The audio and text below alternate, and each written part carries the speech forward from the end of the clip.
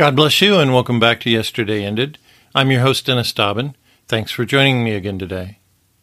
Monday, September 6th, is the American Observation of Labor Day. According to the United States Department of Labor, Labor Day honors and recognizes the American labor movement and the works and contribution of laborers to the development and achievements of the United States. So my question for this episode is, what are you laboring for? What will be the development and achievement of your labor? There are many different aspects of labor discussed in Scripture. To recognize the purpose and benefits of our efforts gives us hope that our labor and our life will not be in vain. And oddly, labor and rest are closely tied together. So there's much to discuss. Give a listen.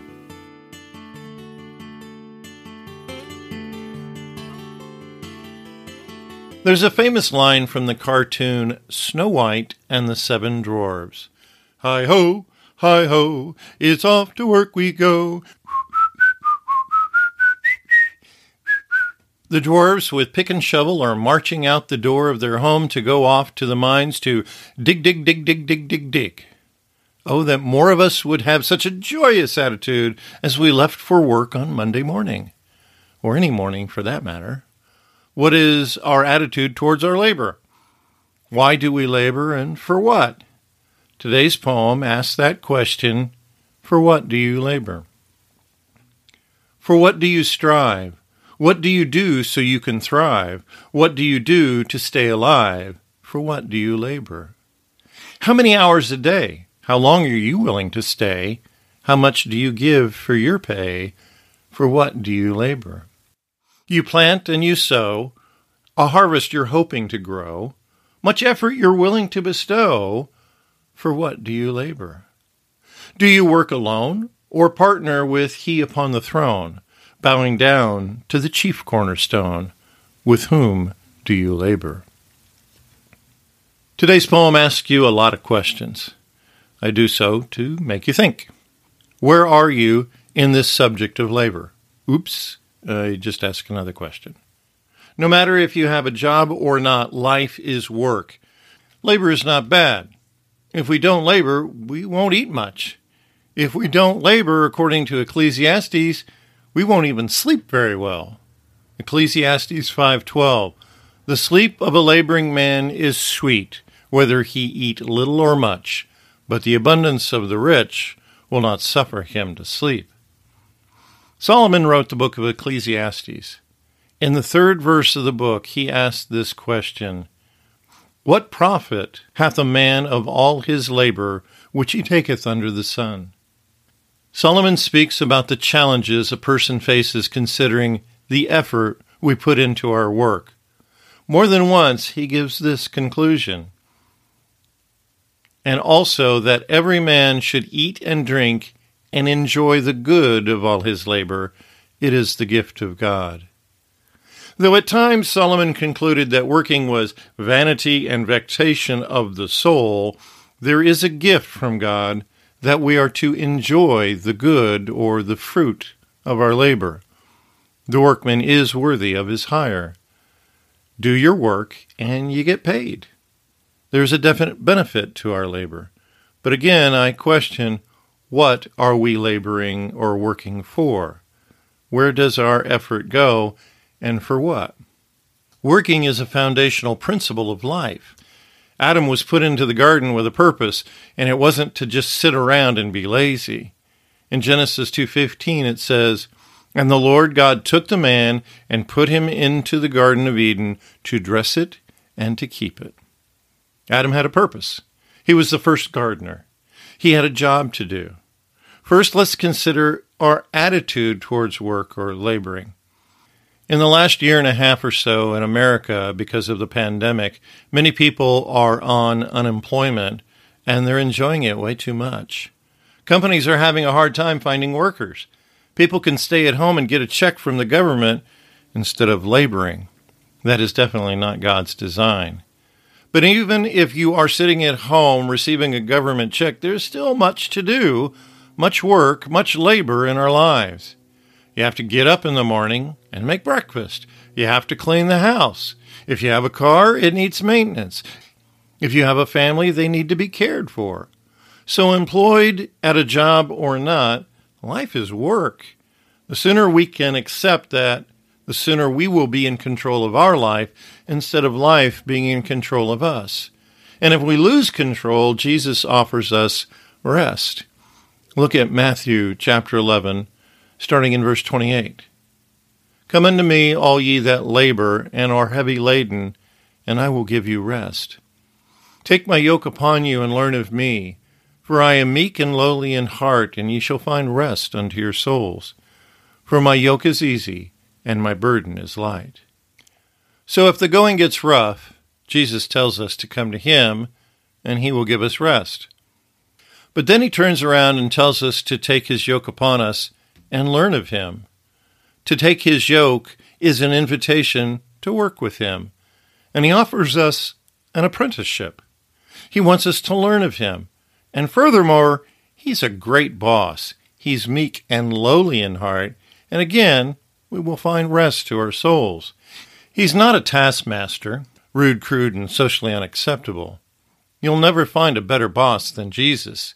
He's given us power and authority to accomplish any task he assigns us.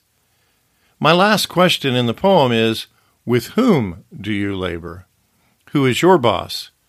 Consider this command in Colossians chapter 3, verse 23. And whatsoever ye do, do it heartily as to the Lord, and not unto men, knowing that of the Lord ye shall receive the reward of the inheritance, for ye serve the Lord Christ. No one likes to have a boss who looks over your shoulder and watches you every moment of the day. But the reality is Jesus is within us. He is our boss, or as it says here, he is our Lord.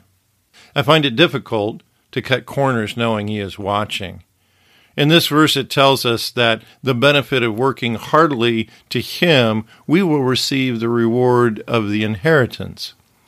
Does your 401k give you that kind of benefit? So what are you laboring on? For every adult, there is a job to do. Many people work a 9-to-5 job, as we call it. We punch a time clock. But is that the real labor of our life? What are we laboring for?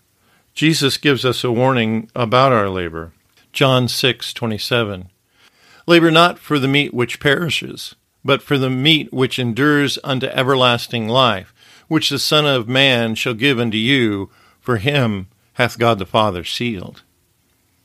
Are we only working for the here and now, or do we recognize there is an eternal side to our life? We can receive the benefit and blessing of the work we do in this life, but there are rewards for us in heaven.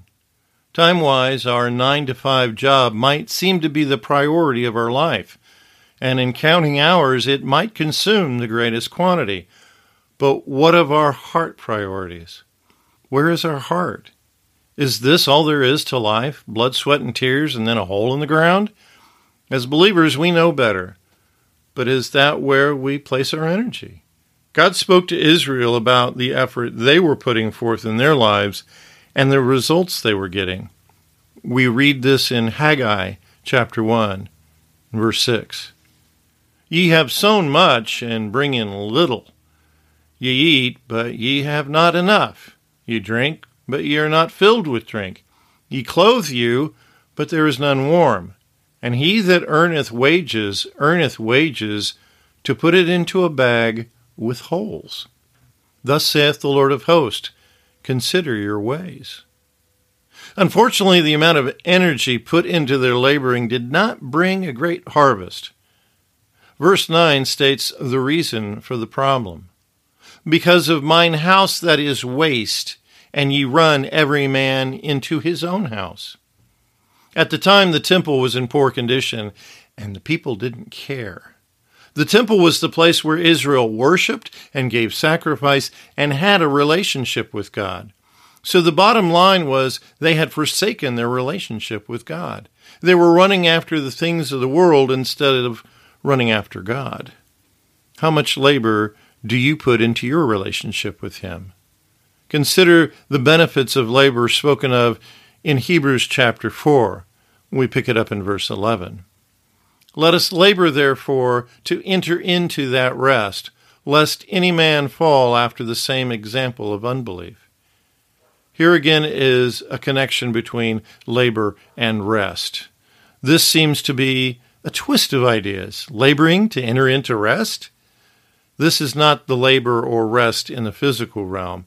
This is laboring with God to obtain the promises he has offered, and in this case, it is rest. Remember that Jesus spoke about those who become yoked with him will find rest. Seems to be a theme developing. For what do you labor, and what benefit are you getting from it? All the aspects of our lives require labor, and sometimes hard labor. Sometimes it's difficult to get up in the morning. Building a career takes a lot of work. Having great friendships takes work. And what about marriage? Even our hobbies or our playtime can require a lot of work. As a wood sculptor, I have hundreds of pieces of wood in my workshop. Last year, I began to catalog much of the wood in my shop by photographing it. I haven't gotten close to cataloging all of it, and I have almost 1,500 photographs. That's a lot of work, and though I enjoy it, it's still work. What do you want in life? Whatever it is, it's going to take work. Renewing your mind takes work, if you haven't noticed. Keeping your mind in the truth is far more than a 40-hour-a-week job. It is a 24/7, 365 responsibility. How are you doing with that job? As I have endeavored to renew my mind and walk in freedom, I came to the conclusion I needed to work harder. It is only in labor that we can come to the point of rest. I just looked in my files and found lists of goals dating back to 2003. I've updated my goals every several years.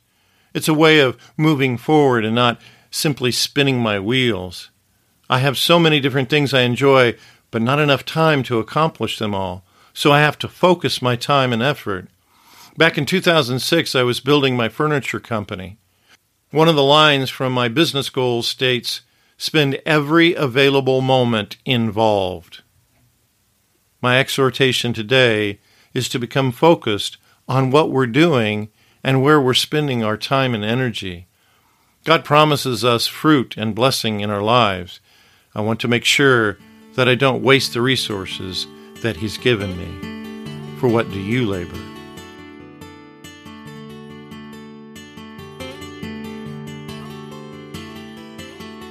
Both Peter and Paul used the term stir up in their writings. They wanted to stir up the saints by way of remembrance. My goal today was to stir you up to think about all that you do. We only have so much time in each day, each week, month, and year, and that makes up our lifetime. What are you doing? I recently met some American missionaries who serve in Cambodia. While on vacation in a third world country, they were confronted one morning as they sat at what they described as an opulent breakfast. They were both convicted that day by the Lord as to what they were doing with their lives. What are you doing with your life? For what do you labor? If you have any comments concerning today's episode or any episode, please join me on my Facebook page, Yesterday Ended. I would love to chat with you. Blessings on you.